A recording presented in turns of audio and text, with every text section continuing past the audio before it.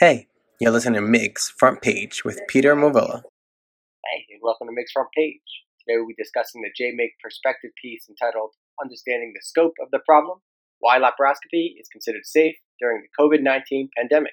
We are fortunate to have with us Dr. Stephanie Morris, an AAGL 2020 Board of Director member, as well as gynecologic surgeon at Newton Wellesley Hospital in Newton, Massachusetts. Dr. Stephanie Morris happens to be my program director at Newton Wellesley Hospital, where I'm doing my fellowship right now, and I'm honored to discuss her paper recently published in JMIG, discussing laparoscopy during this time period of the pandemic for COVID-19.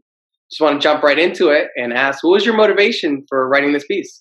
So the motivation for writing this piece was we actually started hearing a lot about people changing their surgical practices based on the COVID pandemic. And there did not seem to be a lot of information out there. And we wanted to make sure that people were making decisions based on accurate information. And so it actually started with AGL working to write a statement about operating during the COVID-19 pandemic. And I worked on that statement, and that provided a little bit of information, but didn't go into as much depth. And so we decided to write something for JMIG that had a little bit more detail, a little bit more depth. Again, to give people information to make sure that if they were making decisions, that hopefully they were based on the best available evidence, which is limited to be sure, but at least they had the information that was out there and hopefully accurate information.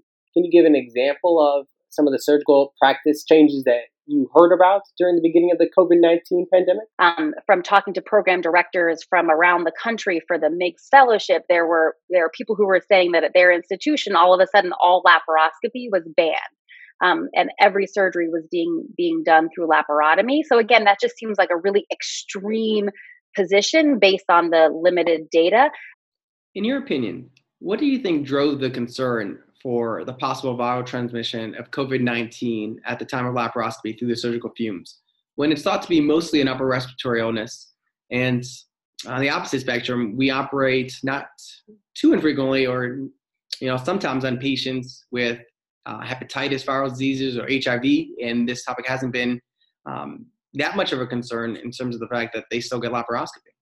Right. So that's an excellent question. And that is what I was wondering also. And I also realized that I actually did not know that much about operating on patients with HIV or hepatitis with laparoscopy. Like, why were we not concerned about that, but we're now concerned about this? So that was actually part of what drove me to try to learn more about this, because I had the exact same reaction. And what I've discovered is that because this pandemic is kind of changing everyone's lives, the way we practice, because there's so much unknown about it, I think this was driven a lot by fear and the unknown. And it was actually first raised in a statement, became actually popularized by it, or the concept got popularized by a statement that SAGES put out in the middle of March, and kind of just took off from there. And again, that's part of the reason why we decided to put this out there, is because we want to give information to people about other bloodborne viral pathogens, which seem like they would be more of a risk than a respiratory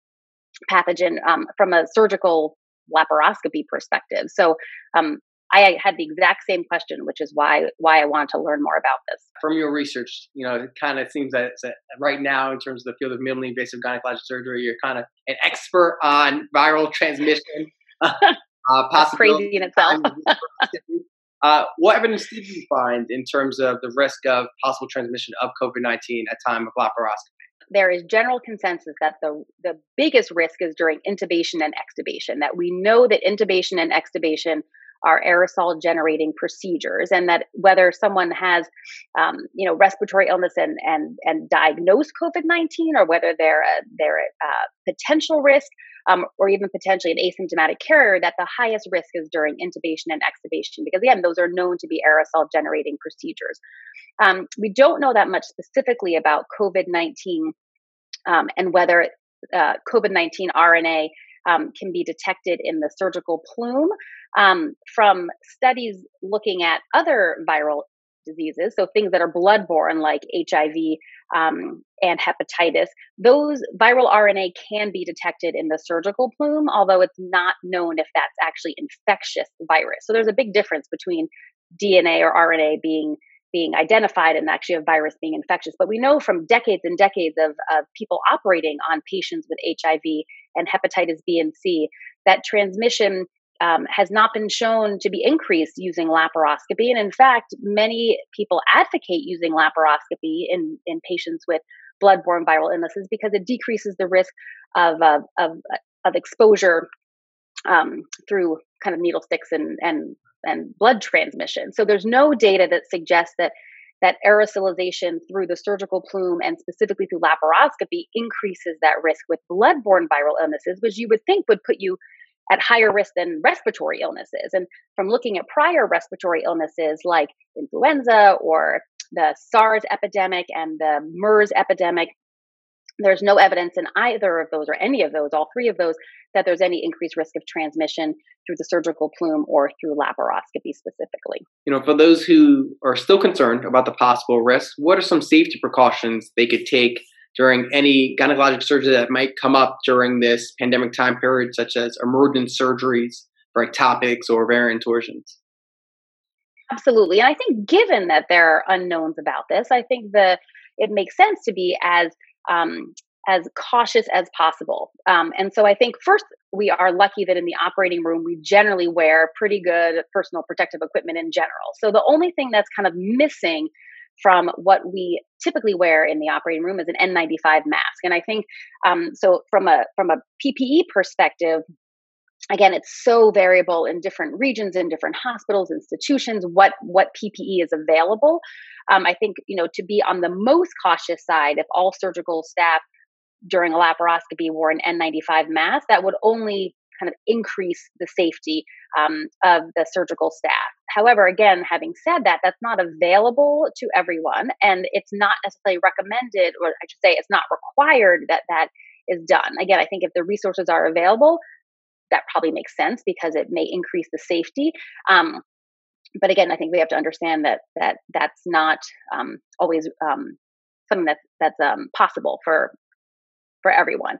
And then I think the other things that we have to consider are things, again, that we should be considering in general. And maybe this is actually heightening some awareness of just being safer about the surgical plume and exposure to that smoke. And so things like using smoke evacuation devices, especially kind of active smoke evacuation with a filter, it makes sense. Decreasing the release of pneumoperitoneum into the surgical environment.